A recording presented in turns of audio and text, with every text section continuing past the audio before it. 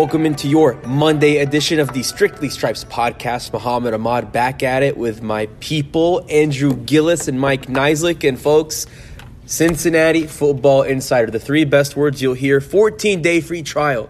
Doesn't get better than that. It's only $4.99 a month if you subscribe to get the best texts and coverage that will cut through the cloth and clutter of social media. You will not be charged until the end of that 14-day free trial. You can sign up by going to cleveland.com/Bengals. Make sure you click on the blue banner at the top, or if it's easier, send a text message to 513-949-4147. So, my friends, the Bengals are 3-3, which is the good part. The not so good part is we don't know what the defensive game plan is going to look like with Logan Wilson week to week. Day to day, rather. Josh Tupou week to week. DJ Reader may not be ready by Cleveland. Definitely won't be ready for Atlanta. So it does shake things up a little bit. I don't think it's a dire situation, but it is something to keep an eye on. It's pretty close to dire. You still got the two defensive ends and Hendrickson and Hubbard, which is obviously a plus. And, B.J. Hill, I know Mike talked to him today in the locker room. B.J. Hill played a pretty good game yesterday in New Orleans. But, you're talking about a schedule that has, over the next couple of weeks, it has Nick Chubb on it. Yeah. It has Derrick Henry on it. It has Najee Harris on it. This is not a schedule apart. I know this is kind of the easy, quote-unquote, and it's funny. If you learn nothing else from watching these NFL games, nothing is easy because, the Steelers just beat the Bucs. But, the interesting thing to me here is how many of these guys, Gunter, Tupou, with Wilson, how many of these guys are going to go on IR, and how many of these guys do they think are going to be back in enough time to where an IR stop is not really going to matter? Because if you have to put all of those guys on IR, that maybe come back for short-term IR, you're talking about bringing out practice squad guys, or you were talking about bringing in guys from outside of the organization. Maybe they just got cut. Maybe they haven't been playing this year. You're talking about situations that are not great. The run defense has been pretty good, but, it's right up the middle where you're losing these guys, and I understand that the NFL is a passing league, and you still have all your corners, you still have your pass rushers. Cam Taylor-Britt, the team's second-round pick, has not played yet, so there is reinforcements, and they are still talented at the edge and when it comes to the pass game, but the run game right now, the run defense has got to be. That's pretty scary. Well, the way the schedule shapes up, I'd be surprised if a lot of them do go on IR because they've got the bye week after Cleveland. So, right. That adds an extra week to sort of try to avoid. The week after Cleveland. Right, the week after Cleveland. So you have 3 games and a bye. Yeah, so 2 games, isn't it? It's Atlanta, it's Cleveland, it's Carolina. And then the bye. Then a bye. Oh, okay. So, and then it's Pittsburgh and Tennessee. So you'd probably want to hold off so you can just do the 3 games instead of the 4 because you got the bye included. Tupou, he did say would be out at least a couple weeks. I would think he's the likeliest candidate to go. But they still have that open roster spot, correct? Right, yeah. So they still have that. Tyler Shelvin, who was called up for the Ravens game, would probably be a likely call-up right away on the active roster. They also have Dominique Davis, who I don't know much about, on the practice squad, who's a defensive tackle. So you kind of make the immediate move. I think Tyler Shelvin comes up. You got Zach Carter, kind of holding down kind of the fort for – probably get the start alongside B.J. Hill. And then, B.J., is going to get a lot of snaps. He said even if he wanted to rest on Sunday, he probably couldn't have gotten one. Played 66 snaps, was the most he's played since 2018. I think the defensive front is concerning because then, Lou talked about, well, what if you lose somebody else? Then, just the pressure keeps adding. Logan Wilson, they've got some really good linebackers. Jermaine Pratt and Akeem can kind of hold that down, I think, and then get him through that 1 week if it's a short-term deal. But they were the most vague about Logan Wilson's status, and it sounded like he was going to get a second opinion. And Marcus Bailey is the backup, listed as the backup middle linebacker. I'm not sure how they'll do that if Jermaine kind of slides over and he plays next to Akeem Davis, who's the most experienced guy of the backups at linebacker, or how that will all shake up. Yeah, and it's a tight line to balance, like Lou Anarumo kind of mentioned. And he said that they could use Trey Flowers too in some of those well, situations. That's what I was going to say. Like, this isn't one of those situations where it necessarily has to be a one-for-one replacement. Now, on the D line, probably, but like if Logan Wilson's going to be out for 3 games, let's say, I'm just throwing a number out there. Like, there are different ways that you can kind of make up for that. Now, well, and you go to a nickel. You go to a nickel, and then you see more Dax Hill, you see more Trey Flowers. Like, there are workarounds to this, but like Lou Trey said, would be probably the guy on rundowns versus Dax. Right, exactly. There are workarounds to this, but like Lou said, there is a kind of a balance of like trying not to veer from what you want to do and what you have to do, but also kind of leaning into what some of these guys' skill sets are going to be, because like obviously Dax Hill, way better in coverage than a Logan Wilson is. So you're going to have to kind of balance that over these next couple of games, however long these guys may be out, whether it's 1 game, whether it's 0 games, whether it's 4 games, whatever it's going to be. You're going to have to balance a lot of these sub packages, and that's going to be big. And I think that obviously the defensive line is more concerning, and then DJ Reader's status is still up in the air. He was asked about that today. No timeline. He's eligible to play against Cleveland.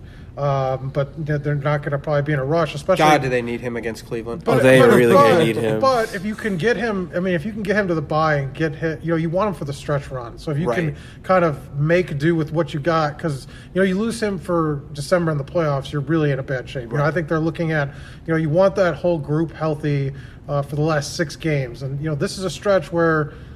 I just think you kind of get whatever pieces you need to kind of hold down the fort, because I think you want to be your healthiest. Kind of Band-Aid this thing together. Yeah, because I don't think they want to rush Reader back, and the punishment they take at that position too, they're going to be more cautious with him. But he's a guy, obviously a captain, that's going to try to go when he, the minute he can. So that's kind of the reinforcement that you'd like to have right off the way, bat, but that's not for this week. But obviously the defensive line is concerning. Played, pretty well in the second half despite all those injuries and lack of depth against the Saints. But you obviously got to be concerned doing that, 2-3 weeks in a row just with backups. I think with Dax Hill, there's a good point you mentioned there about potentially using him to supplement the coverage. He only played 3 snaps on Sunday, and we all know that one big snap where he swatted that 4th down pass where Eli Apple tripped over. It just seems like this kid delivers over and over again. Lou Anarumo echoed that, and he's a first-round pick for a reason. I think this is really going to be in his case, a blessing in disguise where he gets more of an opportunity, but I really am high on Jermaine Pratt. Obviously we remember the interception he made against the Raiders in the wild card game last year. He had some pretty good coverage against the Saints. He not only led the team in combined tackles, but he had some pretty good coverage. I think there was one play in the end zone where he swatted a touchdown, could have been a touchdown in the second half. So he's not a Logan Wilson, but he can do just enough to Band-Aid, like you said. But, the concerning thing with Logan Wilson with his injury, it looked like the shoulder that he hurt, because it seemed to be a shoulder injury, it was his right shoulder. That is a problem because he had surgery on that after the offseason last year. He tore his labrum during the season, missed a couple games, but still played through the postseason like a warrior, and then had surgery. So he already played through the postseason pretty much injured, and to have that surgery and to hurt that shoulder again, I do worry that it won't be long-term. Hopefully not, but the significance of specifically that shoulder, I do wonder how long it'll take him to get back to 100%. Yeah, and the risk with losing a guy like Wilson is that you lose a guy that can do so much. We saw the pick that he had against the Jets, where it was kind of like a Tampa 2 look, where he kind of dropped deep into coverage, made a pick. he fumbled at the end of the return, but the Bengals got it back. So he's one of those players that can really do a lot. Wears the green dot, so I think that's not nothing. I don't know if it's necessarily a big deal, but it's not nothing when you're changing up the guy who does wear the helmet with the green dot, calling the plays, getting the calls in like that. So, to me, and Muhammad, you were kind of talking up Dax Hill there. Dax Hill's shown promise, but the man played 3 plays yesterday. There are rookie mistakes that he's going to make. Sure, of course. And there are issues that just come with replacing a Logan Wilson. And because like I said, you can do supplementary things, sub packages, things like that. It's just there's not a one-for-one replacement for a DJ Reader, and there's not a one-for-one replacement for a Logan Wilson. So, like, this defense has been, it's funny, like, everybody kind of looks at this defense that has been so great, and they have been, because there's not, like, a Aaron Donald. There's not, like, a guy who everybody points to and says, like, that guy's a top 1-2 player at his I position. think Trey Henderson. I was about to say Trey Henderson's Hendrickson. up there, but, He like, might disagree with that. he's up there. I would might love you to disagree with say- that, too. I would love to hear you say that to his face and say, you're not a top player. I said top 1 I don't know or if you 2. make it Let's out of the go. locker room. So if we're gonna talk defensive ends, is he better than TJ Watt?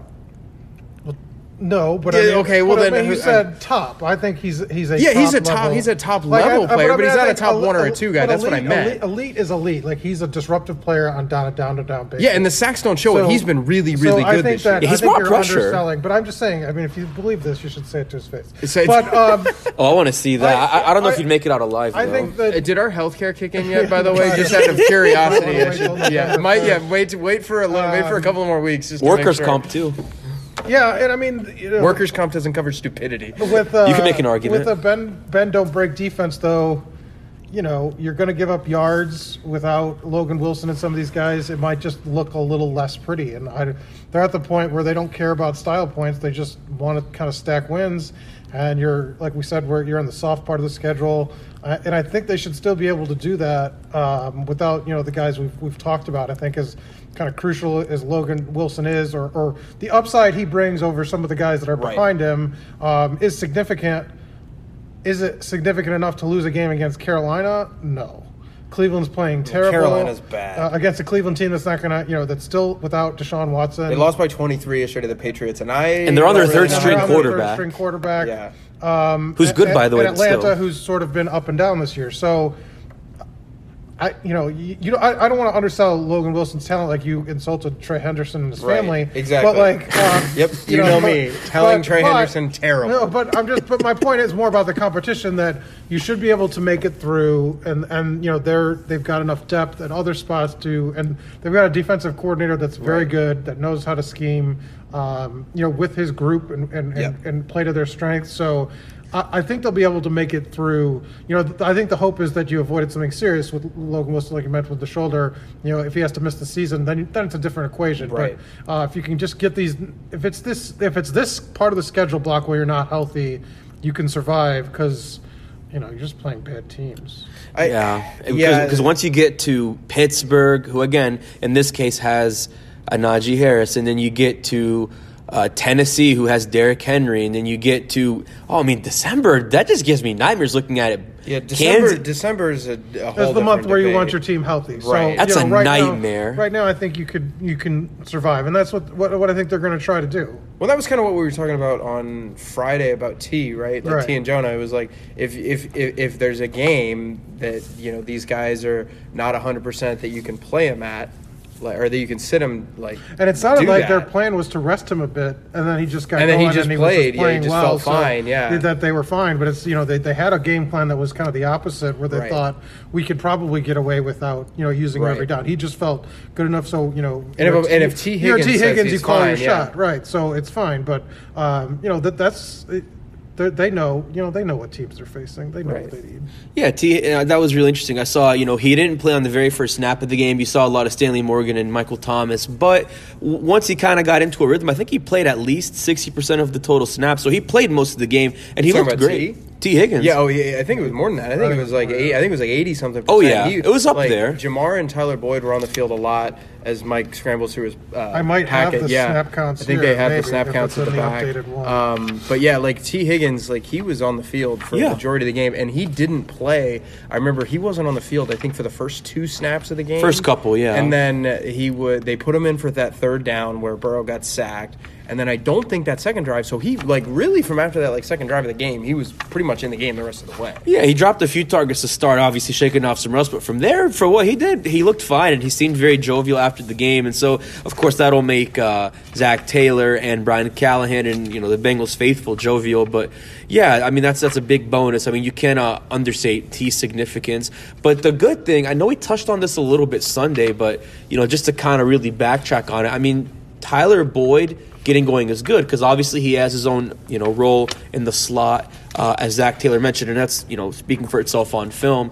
It just seemed like he was really comfortable. It seemed like he was really doing his thing, and a lot of the attention was on Jamar Chase, and rightfully so. But had it not been for Chase's big game and the homecoming atmosphere, I mean, we'd be talking a lot about Tyler Boyd, and I think it's so easy to forget that he's a 7th-year vet. This is his 7th year with the Bengals, and a lot of the attention goes to Jamar, it goes to the younger players, but he's been here for a long time, and I think that veteran experience, it can be easy to forget sometimes, but it's been critical, and I really think that's going to be one of your go-to guys down the stretch. Well, I still think it's all just Joe Burrow dependent. I mean, Zach Tyler talked about it today. Right.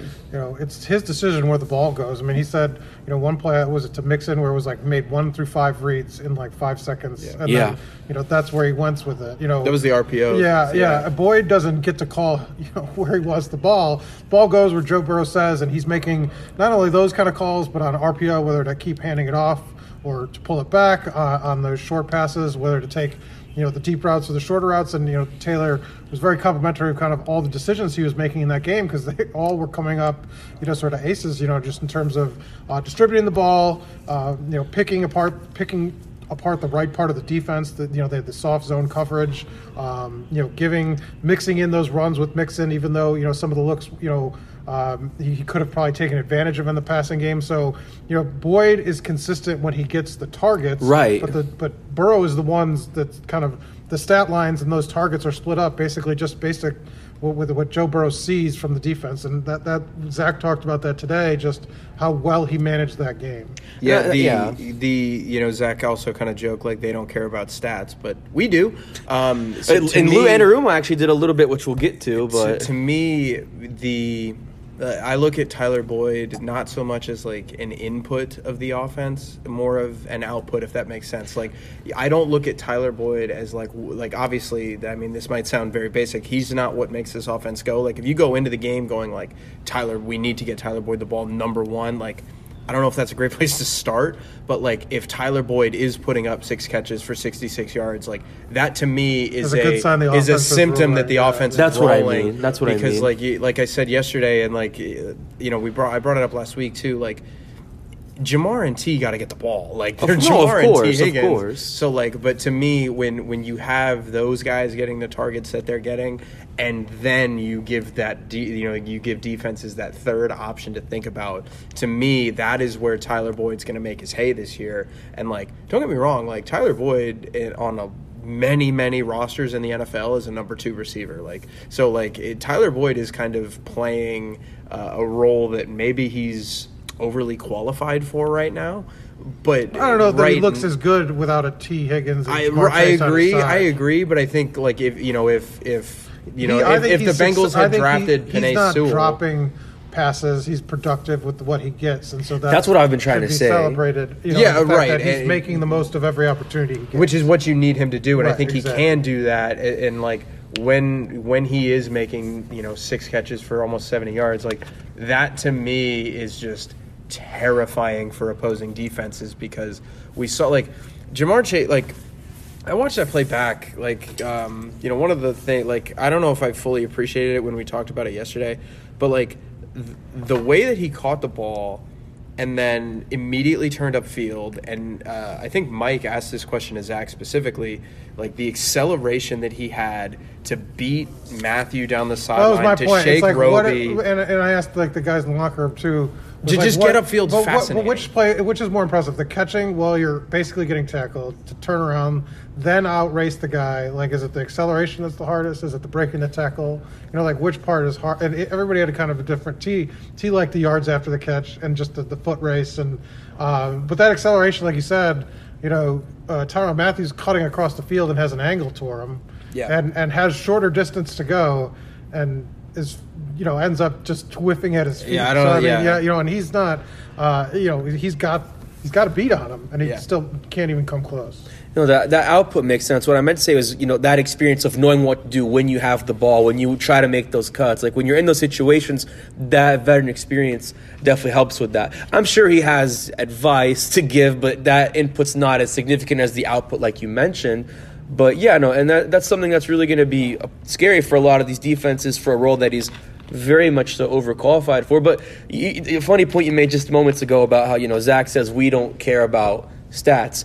Well, we do, and I mentioned Lou Anarumo usually says the same thing, but when he looks at 164 rushing yards allowed at halftime, even though it got better in the second half like it always does with his defense, that is a problem. And again, we've talked a lot about what happens when you don't have your DJ Reader and now you're Josh Tupou and everything.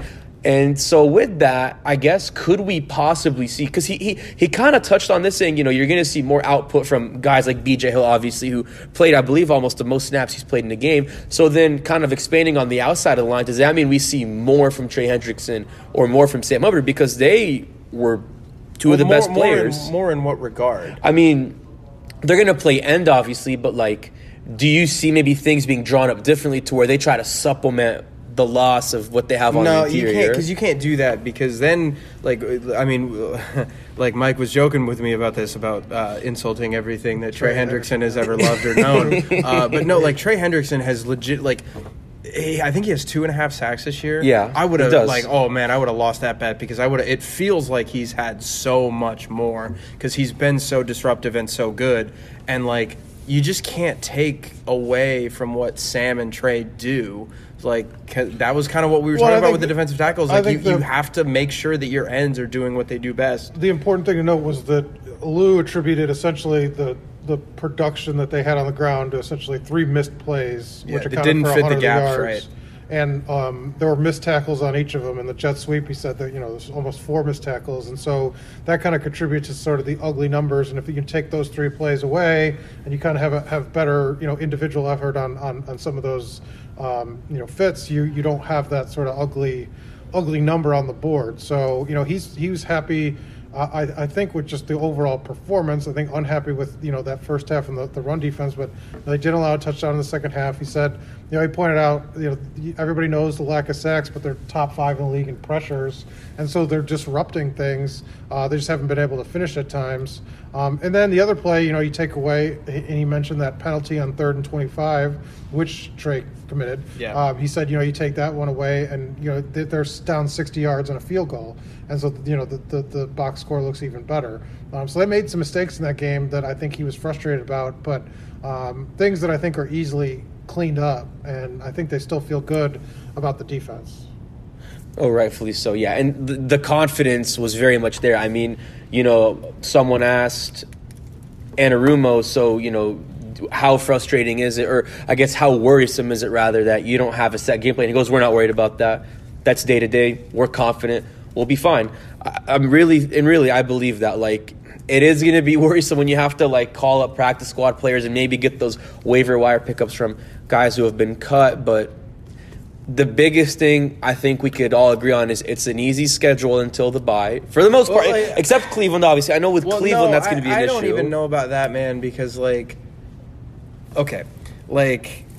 one of the things that really kind of hit home, we talked about this yesterday, but one of the things that really kind of hit home for me, last night and this morning, as I thought my plane was going down from O'Hare on my way back, it was terrifying. But, one of the things that I just, I really kept coming back to this, imagine we're doing this podcast, because there is an alternate universe, if you believe in this type of thing. Sure. There is an alternate universe where we're doing this podcast right now with the Bengals at 2-4, having come off a loss where the Saints didn't have Marshawn Lattimore, or Chris Olave. They didn't have Chris Olave. They didn't have Michael Thomas. Or Jarvis They Landry. didn't have Jarvis Landry.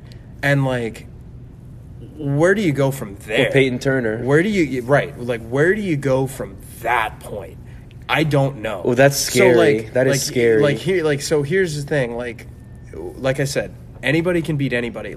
If this year has taught me anything, and if you don't already know this about the NFL, right now it is the Bills, it is the Chiefs, it is the Eagles, and then you got 3 teams at the bottom, which are the Commanders, the Bears, and the Panthers. And then it's just a pit of eternal screams for the rest of the 26 teams in the country. I don't know why I said country. It's a little more narrow than that. It's a little more narrow than that, but my point is that you have the teams that really, really suck, and then you have the teams like the Bills, really, really good, sure, that are really, really good. So I mean, the Browns are in that category. If the Bengals have, we mentioned, they play the Falcons, Panthers. they play they play the Falcons. They play the Browns and then on the Monday Night Panthers. Football. Then they play the Panthers. Then they play at Pittsburgh on Sunday Night Football. Well, which the might bye get week and then flexed. Pittsburgh. Then you play Tennessee. Like At Tennessee. if they they're 3-3 right now. Like if they go 3-2 out of this stretch, and you get to what would that be 6-5? Yeah. It's not the worst thing in the world, but like if they lose to Atlanta, like I would be surprised, but I wouldn't be like, how could this happen? Like you can lose to anybody, so like that win yesterday really kind of solidified for me that like it didn't save their season, but it brought them back from the brink of disaster. Depending on how the Because season if they goes, it might if they lost have. yesterday, we would be sitting here right now doing the age-old sports question: is it a must-win on Sunday or a can't lose? We'd be doing that whole cliche thing because you can't if you go to 2-5, you're cooked. Oh, no, at that point, you're done. So, like, to me, that win yesterday, I really just, the more that it sets in, like, that really, and the way that it happened, like Zach mentioned, that I think really kind of, it just solidified a lot of things that you can do moving forward. I mean, like you said, maybe it didn't save the season, but what if we go into another alternate universe like 10 weeks from now where we're like, wow, what if that Saints game didn't go the way it did? Like, what if that drive didn't go the way it did? Right now, it's hard to say, but I mean, you never know. I mean, it really might have. Then you get to the point where these things start adding up. Like, I looked at you guys yesterday, like, during the game, and I was like when the Saints, I forget it, I think it was when the Saints had the ball, and I was like, if they lose this 26-24, their 4 losses will have come by 10 combined points. Yeah. Mm-hmm. At that point, like I get it, like the small sample size, I get the beginning of the year, it's so tough to lose in the last play, blah, blah, blah. At some point, they start to add up. And that yesterday would have been the first day where you're like, okay, this is really a problem because like, now you have to start swinging these games, and they're just not. Well, I don't think they think it's as unique as we do because, I mean, I was looking at it, it was like they had 12 one-possession games, including the playoffs And last that's just year. the NFL. So that's where they kind of lived. And, you know, I don't know the splits off the top of my head, so like how many they won and lost and what the margin of victory was. I don't have that memorized. Do your math. But, so, I mean, I just think that they know what it takes is required to get to the playoffs here, and this is what it's going to take. It's going to take a lot of close wins to sort of get back. Yeah. Yeah, absolutely. It really is a longer season than we realize sometimes. But yeah, a lot of things. I don't know, man. It's already like almost the end of October. It feels like it's kind of moving. But there's still a lot of football to go. I mean, we're still not even halfway there, which is great. I mean, bring it on. I mean, the more the merrier. But before we let you go, folks, I promise you, like, don't get sick of me because you will thank me for this later. I promise. Cincinnati Football Insider, CFI, however you want to remember it. 14-day free trial, the best insights, bonus content from your favorite Bengals reporters. 14-day free trial where you will be charged at the end of it for $4.99 a month. Sign up by going to cleveland.com/Bengals. Click on the blue banner at the top of the page or send a text to 513-949-4147. All right, stay tuned. Later this week, we're going to start getting into the Atlanta Falcons, everything about them, what makes them tough, and how the Bengals will stop them. But once again, for myself, Andrew Gillis, and Mike Neislick, I'm Muhammad Ahmad. We'll see you back here soon. Take care.